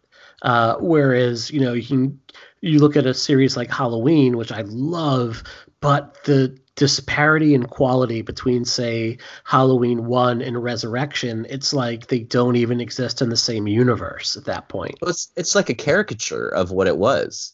Mm-hmm. I agree with you, and I hear what you're saying, but I do also feel like we use this example when I had some friends who was getting into Friday 13th, and we had the fun of going from part 2 to part 6, and even just that jump is mind-blowing. Like, absolutely, like, what happened? Like, it's just insane. Well, there's even, like, a huge tonal shift between 5 and 6. Like, it almost feels like it's a different series. Right. Well, like 5 is porno, basically. Yeah, it's very sleazy, like, something that you feel like William Lustig would have made in part 5. Right. And then you have 6 that is, like, in a lot of ways, this horror comedy. Like, it's a very funny movie. Whereas, like, if you watch part 2, then you watch part 6, like, it's a head-scratching jump. But I mean more just the quality of the film, not so much the direction it heads in, but in terms of just watchability. Like, Halloween Resurrection is unwatchable. Like, no one, like, I've watched it twice in my life. I can't do it. Like, I have the box set and I go through them all, but I always skip that one. I've always skipped Resurrection. But like, this is the beauty of the world, guys. Like, when I was doing a festival tour last year, and I will not say people's names because they legitimately stopped talking to me after I kind of brought this up without naming them still publicly on something. But I met someone who very passionately Halloween Resurrection was their favorite Halloween movie. Yeah, that person needs to get help. That person should call somebody. They're not well. No, like, I'm such a believer that art is subjective. And I love those takes. I love it because one of my favorite horror journalists, Anya Stanley, she will fight to the death about Halloween 6. And I can't stand that movie, but I love reading every single tweet or article that she writes on that because it's not about any irony. It's a genuine appreciation for that. So when I hear about someone that like will love like Halloween Resurrection or Jason Goes to Hell, I don't agree at all. But I will read and listen to every single take on that because it's so interesting to hear why that movie works for someone. No, I think someone like Anya Stanley writes about Halloween 6 in a way that's really intelligent, and you can see the point of view, and it makes me go back and critically reevaluate that movie. But I just feel like if someone were to come to me and say, like, Halloween Resurrection is the best in the franchise, that would be the last person I would see before I die. Basically, that's how I would feel about that person. Yeah. Is Anya talking theatrical or producer's cut? I think the producer's cut of Halloween 6 is the more watchable one just because of its absurdity. I mean, I still want to start a band called Paul Rudd and His Magical Runes. Oh, yeah. Like, it's the producer's cut is so weird that I could watch it and I don't appreciate it at all. But I could watch it and just be entertained, like, what am I watching? Whereas the theatrical of Halloween 6, I remember I watched it opening night, 1995, and I was just so confused by what I watched. Like, the reshot ending where they're, like, Jason gets beat up with a pipe. Yeah, it's maddening. Fluids. It's that, and, like, it's such a slap to the face of how to give a proper send-off to Dr. Loomis. God, like... You can tell by Halloween 6, like, they hated Dr. Loomis. Yeah. Whereas he's even batshit insane in part 5, but like he was always my favorite character in the first movie. This is my problem. I think I'm becoming a terrible person the older I get because I've always enjoyed just subjectivity, and I think it's a very freeing thing when you're a creative as well, is because it means, that we have enough people on the planet now. If you can find that demographic, they're going to like or hate whatever you've done, which I think is kind of reassuring.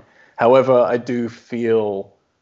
I increasingly feel that there's kind of two separate ways to divulge that stuff. One is objectivity, where I can look at a film objectively and go, I don't like this film personally, but I can see objectively it's incredibly well made. Like the acting was great, blah blah blah. So I appreciate that. And then a film that I might love, but I can tell objectively isn't good. And so with something like Resurrection or Halloween 6 or something, it's one of those things where I would hope people could be like, look, objectively these are bad, but subjectively I really enjoy it for these reasons. No, exactly, and I appreciate that stuff. But I haven't found anyone to date that really hates Friday the 13th Part 2, because I mean I feel like it's such a solid sequel, and not even just a sequel, but it's just a solid film in general. Like you said, it's not game changing. It's not like a cinematic classic, but it's also in a lot of ways, I think, an important film in the whole history of slasher films. Mm-hmm. Yeah, and it winds so well. Like I love the pacing of it. I think you get just enough time with the characters. You get some interesting little directing decisions, which I really like just a few. But even when the girl, I've forgotten her name, but the girl, who wants to have sex with Mark, and she's going to get ready, and she's changing into her brown panties for some reason, which I don't really understand. And then runs to her car outside. The camera stays inside the hut, and then pans across from where she was inside to through the window.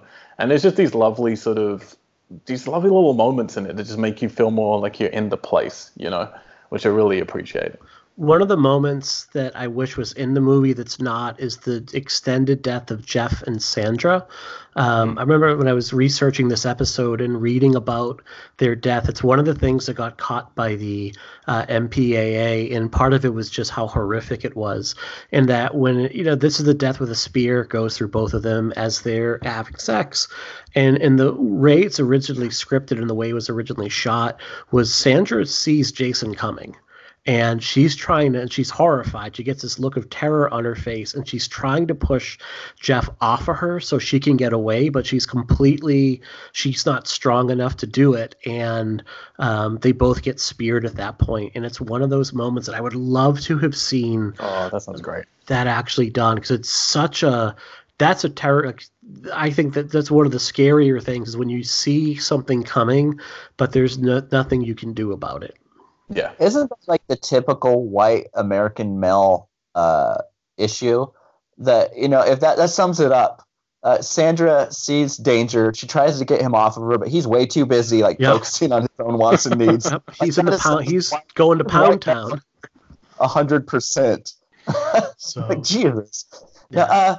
No, there's a lot. And speaking of Sandra, I mean, that's one of my favorite things. And God, I hate always referencing Part 4, because what am I going to have to say when Part 4's episode comes up? But I love the fact that it's connected where Rob Dyer, the character that's kind of hunting Jason, that's Sandra's brother. Mm-hmm. He's very the events of 2 very much play a huge part in 4. So I also feel like 4 kind of helps flesh out the character of Sandra more than we even get in the second film. Mm-hmm. It's interesting that. And it's also interesting, the death scene. I mean, it's very, publicly been stated that it's pretty much lifting off of Twitch of the Death Nerve. Yeah. That great Giallo film.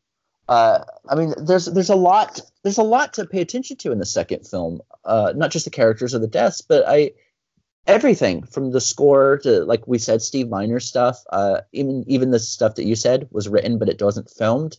Mm-hmm. I feel like there's such a rich history, as far as production, the film itself, and its impact, that I feel like later in the series it doesn't quite hold that same kind of rich history as the second one. Again, it's you feel like everyone still cares and is trying really hard. I feel like everyone had something to prove. Like when you're saying the score earlier, I did mean to mention one of the things I love in it is that he's using the cello for Jason and then the violins for Jenny. So whenever she stops moving, just the cello goes, and then as soon as she gets up again, that split second, the violins will come in, right. And it's so subliminal in the movie, but it really just helps ramp up that tension throughout the end finale. And it's just all these little moments, that people care about. Well, everything from what you just said. I mean, Manfredini, when he approached the Friday the 13th series, he approached it in ways that I feel like weren't approached later on by, Fred Mullen and the other people involved, and no disrespect to them. But like you said, Manfredini used various instruments to kind of define the characters. Mm-hmm. I mean, how iconic is the thing, that he came up with. And even that kind of tells the story. Yeah, absolutely. It's a spoiler throughout the entire first movie. It's such a great example of how important a good score is to a film. And a lot of times in horror films, especially these days, it's mostly people trying to like recreate, Carpenter's Halloween theme or something like that. They try to come up with their own take on that for their film. Whereas I feel like the Friday the 13th films, the music was important to the actual character development. Mm-hmm. So, I mean, I think that it's just a perfect ingredient, and, like Al says, the films aren't, going to change the world. They're not like classic kind of stuff. But at the same time, like, I feel like there's so many ingredients in the Friday the 13th films that you kind of don't get in a lot of other series. There is. I think there's a real effort. I think it's, again, they don't have a lot of money to make these movies, but they had a built-in audience for it, and everybody was just getting their start. Like, this is Steve Miner's first chance to direct a movie, so obviously he's going to do everything he can because he's going to want to get that next gig overall, and he does add to it overall. I had a few stray bits left before we wrap up. Do you guys have a few moments for that? Yeah, I'm down. Of course. How do we feel about the final jump scare in this movie with Jason coming through the window? How does that compare to part one's? I think it's better. No, better. I think it's better. Not just for me. I'm not saying, I don't speak for everyone else, but just in a nostalgic kind of sense. I saw the second film before I saw the first. Same here. There isn't a single moment in the entire series that scared the hell out of me as a kid as much as when Jason pops through that window in slow motion and grabs her. You get the close up on his face that you haven't seen that, before. It's very different than the look of Jason in the first film, yeah. But it's such a scary moment, and I don't know why it still freaks me out every time I watch it, because what's coming, but it's just the way it's shot, and with the combination of the way it's shot, with the design of Jason's look, with the score. I mean, I think it's just amazing. I love it. I think it's like you said, it depends what order you come to these films in, because I think it's actually more organic in this one, the scare, but the problem is by this point you're expecting that scare, So I think I can understand it's not as iconic, it's not as effective, but I agree with you. Like, I prefer it. I wish the film ended right here at this second. I don't need that extra little bit afterwards. I think you should have that shock and get out again. But yeah, I love as well that because he takes his bag off earlier and you don't get to see his face. Right. And I love that frustration. And you think, oh, you're going to go out without seeing it, and I respect that. I kind of love that in horror films. I like never seeing the character's face. But at the end here, they just say, no, just take a good, long, slow motion look at it, It's fucking cool. And I love the reveal of the face. I would say in each movie, one of the things I look forward to the most is the reveal of the makeup for Jason in each one. I think that's one of the things that I always look forward to more than anything else. And I wouldn't say that this scare is quite as effective as the one in part one. In parts, I don't think you have that really tense build up to it like you do where it almost goes on too long in the first one and you kind of feel like, all right, time to go. But I do think it's really well orchestrated. I love how it's done, and I do like that makeup look overall because it looks like a more, from where the character would go even in part 3 and part 4 before you even get to zombie Jason. This still looks a bit more human, just kind of like a mutant overall. But I think it's pretty great. Is Paul dead or is he alive? Is Paul dead or did he make it through? I always thought he's dead. I mean, I've kind of connected it. It's probably not his eye, but as a kid, I always thought it was his eye at the beginning of the third one. That the crazy guy's holding up to the camera. He's nowhere to be found. When they're wheeling her off. I mean, there's no explanation. So that and wasn't the original script, or I thought of it, is when they close up on Miss Voorhees' face.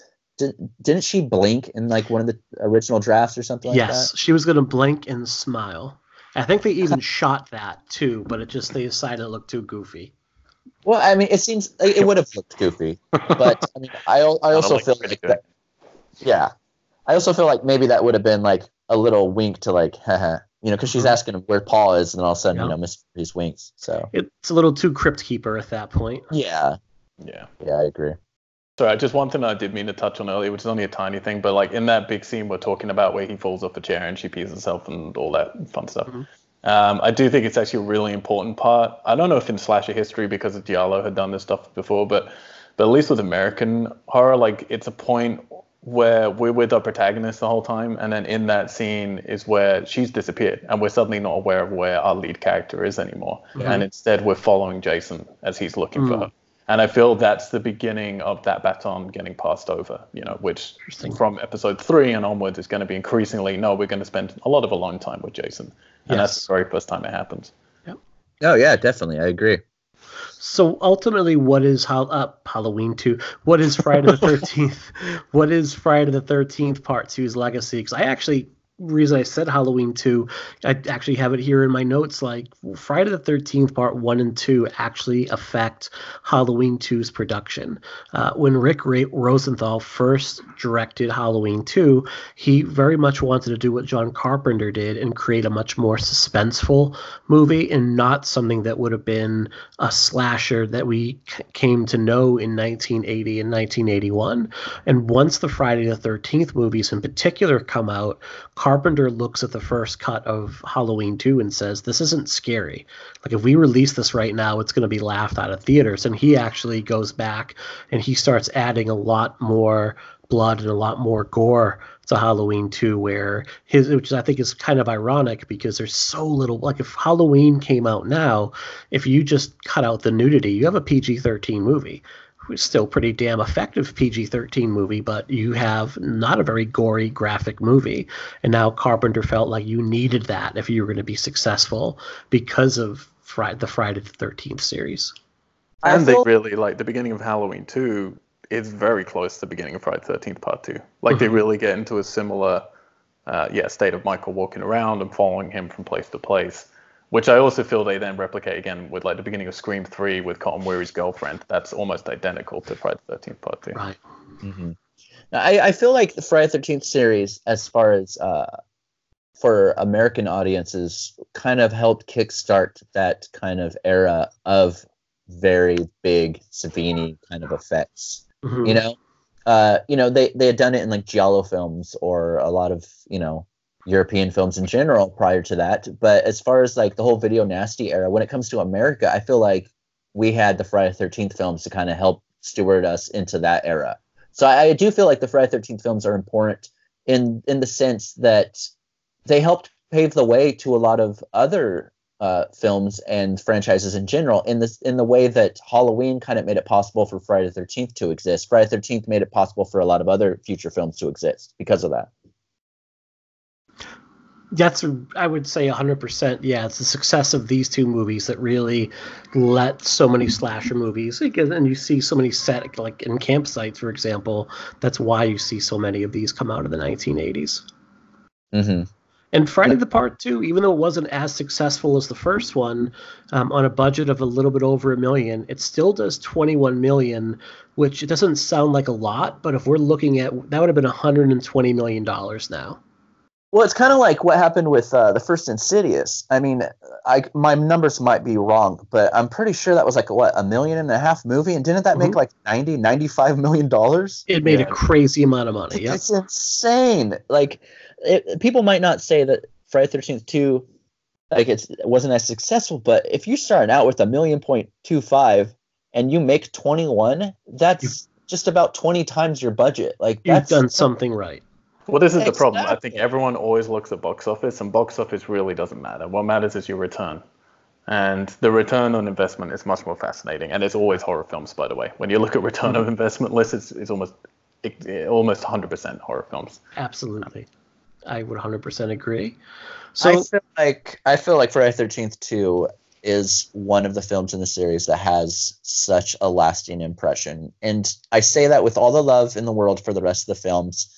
But 2 is kind of, like I said at the beginning of this episode, 2, in my opinion, is where it kicks off, where it really starts. And we do have so many films in the series that do a good job. I mean, Part 4 is one of my 5 favorite films of all time in any genre, not just horror. Part 4 is just it for me. But 2, I think, is the most important film in the series. I really do. Without part 2, you're not going to get to part 4. If part 2 did not do well, if they didn't go in this direction, you wouldn't get to part 4, let alone part 9, 10, 11, 12. Well, maybe you guys will answer this next week, but I'm always interested for people, because there is a jump anyway from 1 till 2 that, includes some logic out the window. How would you feel like, disregarding how we might feel personally about part 2, if part 3 had been part 2? If they had come straight in with a Jason, he gets his mask halfway through that next episode, do you think that would have changed much? I don't think the series would have been as effective or successful, because I feel like that kind of that sequel, the part 2, where it still had its warts and all. It wasn't perfect. Jason falls off of stuff. He was clumsy as fuck, but it's part of its charm. It was a good movie to get fans kind of latched onto this series in a way that the first one maybe didn't. Like, they gave us a character that we were really enthralled by. Me personally, I wouldn't have cared to see another movie about Mrs. Voorhees if she had lived. It just didn't do it for me. But Jason, after the second film, I could watch a dozen films about him, and we did. Yeah, I think, Jerry, so Al, what you were saying is if like part 3 was the next one and Jason came fully formed with his mask, right? Well, kind of, yeah, at least halfway through the film. Like, if people just watched Friday the 13th and then they watched Friday the 13th Part 3, and they just jump straight past this, like how much that might affect. So I think, Jerry made the point earlier that a lot of Part 3, they were more concerned with setting up the perfect 3D shot than they necessarily were with creating a movie overall, like a coherent story and characters and whatnot. And I think that there's a pretty big dip in characters between Part 2 and Part 3.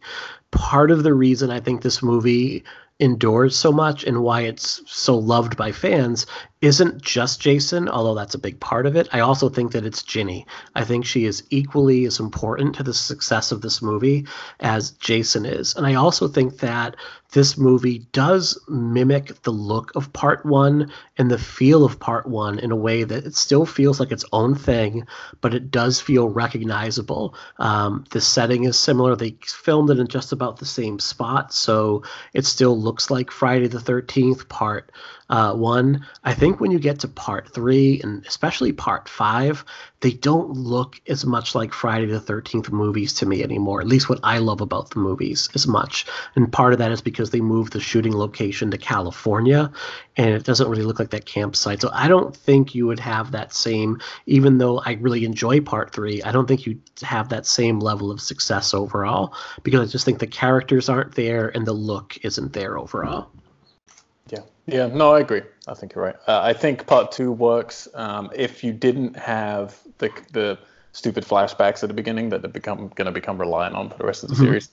But if you remove those in the edit, then Part 2 works completely on its own. All you need is the story that they're going to have at the campfire. Like, you don't even really need to know who your opening character is necessarily. Yeah. I feel. No, I agree 100%. Yeah, definitely. I'm definitely on board with that. So, Al, before we go today, you have a movie coming out, and it will be out by the time this is up. It would have been out for about a week. Tell us about Starfish. Do I have to? You don't have to. You absolutely. Jerry, tell us about Starfish. You won't, I will. You know that. No. It's my first feature film. It's a very personal story to do with a friend of mine who passed away, and we got to create this crazy, weird, independent movie that has a lot of strange imagery in it about a girl and a mixtape and the end of the world. And yeah, I feel very fortunate that it's getting released this week via 1091 or The Orchard, because they just changed names just to confuse things. And so it's on digital pretty much everywhere. It's just finished a sort of mini theatrical thing, and I think it's still doing some theatrical stuff up in Canada as well. Okay. But yeah, starfishmixtape.com is where you can go to find out all the information. Go ahead.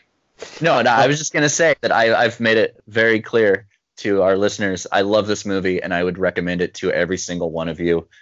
Video on demand, digital, look it up. It's my favorite movie of the year. So go do it. I have not seen it yet, so I'm not going to blow any smoke up your ass right now, Al, until I actually get to see it. I promise never to Jerry.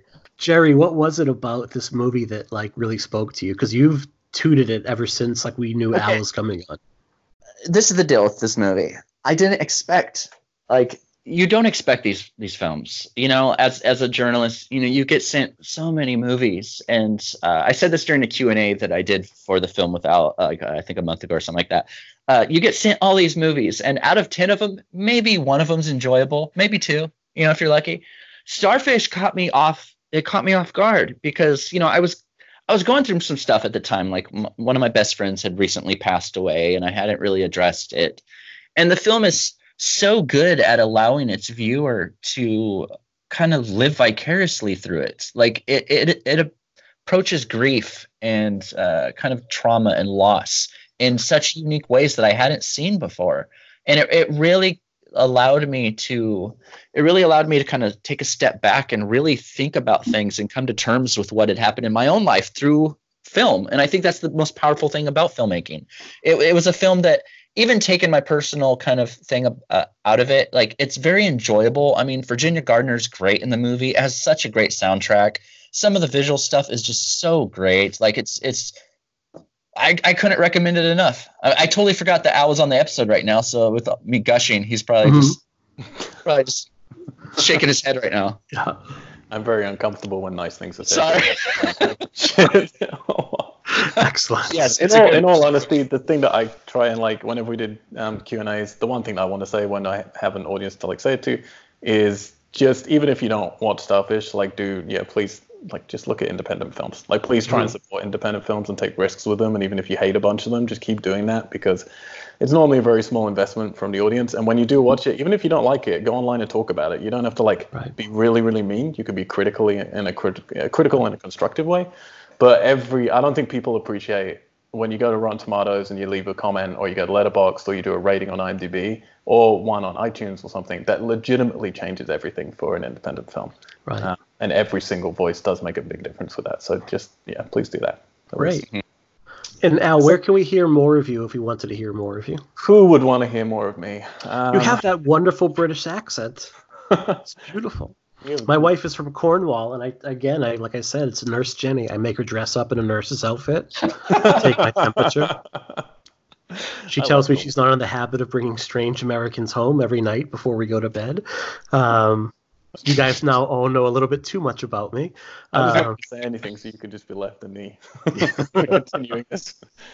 Very quickly, I do want to say one last thing about Friday the 13th Part 2. Which is that everybody should go onto IMDb, find the guy who plays Scott, that handsome man I talked about who walks out from the bushes with his little slingshot. He's by an actor called Russell Todd, and I recommend everybody goes and checks out his pictures on IMDb, because this man, who's now in his, 60s or something, it may be the most incredible photos I've ever seen of an actor on IMDb. They are ridiculous. Absolutely. He is so buff at his age. It's insane. Doing this right now. It's insane. I do a show called Weird Geeks, which goes up every Friday, where we tackle a different installment, kind of like what you guys are doing in a franchise. We've got 15, I think, franchises that we've done so far. We're currently doing the Conjuring universe. And if you go on iTunes, you can find us and Quickly, when is your new album coming out? Oh man, you are too lovely. I don't know. It's the honest truth. I every day I'm just tempted to we've been sitting on it for about 2 years. My band's called Ghostlight, and we've got an album called Dive Dark. There's a more popular Ghostlight right now, which is not us. We're the older Ghostlight. I keep just nearly putting it up on iTunes, because I'm just fuck it, I'll just put it up. But then we've had a few record companies who are vaguely interested in doing something with it. So if you follow me on social medias, I'm Mr. Al White, then I will sadly tell people when they can listen to things. All right. This dude is ripped. It's insane, isn't it? Oh my goodness. He's got the little underwear, the tidy whities peeking out of this picture. And you look at the posters for the movies he was in after Friday the 13th Part 2, and it's just crazy. Oh my goodness. This is, where the, oh Jesus. Hey, we never poured one out for my man, Crazy Ralph. Oh, yeah, I know. Poor guy. Like he's barely in the movie. He's just spying on them, then he gets the thing around his neck. Yeah.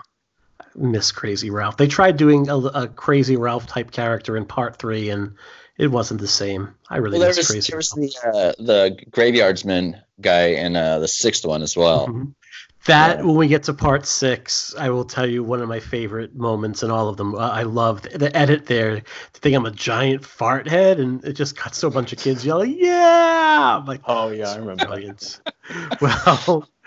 Well, listeners, we want to thank everybody for tuning in to our nearly 2-hour discussion on Friday the 13th, part 2. As it should be, man. As it should be. It's really, we could probably go longer, but I promised my daughter we would play Monster of the Week, which is like a easier version of Dungeons and Dragons. I do want to say, Aquaman after this. I do want to say, like, the response we've gotten to our first 3 full weeks of being out there in the world has been incredible, and I cannot thank our listeners enough. I can't stress enough. Every retweet, every message you guys send us, every time you like one of our things, every time you share an episode, it means a lot to me that this is actually getting out there in its own way. We're so happy to bring these episodes to everybody, and we want you guys to be a part of it. So please drop us a note at podandthependulum@gmail.com. Tell us about your favorite Friday the 13th memories. Drop us a note at Twitter at podandpendulum. We will be back. Oh, and please, please, please, if you can, leave us a review on iTunes or Stitcher or anywhere you're getting your podcast. Like Al said about movies, it's the same way for us. Like, every time you leave us a review, we get a bunch of new downloads. It does help people find us that may not have otherwise. So we do appreciate everyone that's listened and has, chatted with us online. Like, I look forward to this every single week. Be ready for next week, definitely, because we have someone from the series being involved for the first time on our show. We have Larry Zerner, a.k.a. Shelley from Friday the 13th, Part 2. He was kind enough to sit down for an interview for a little bit, and we talked about whether or not Elmo is a power bottom, which I never thought I would ask in an interview, but so if you need to know the answer to that, we'll find out next week. So thank you for listening. Have a fantastic week, and hopefully there is no death curse on anyone listening.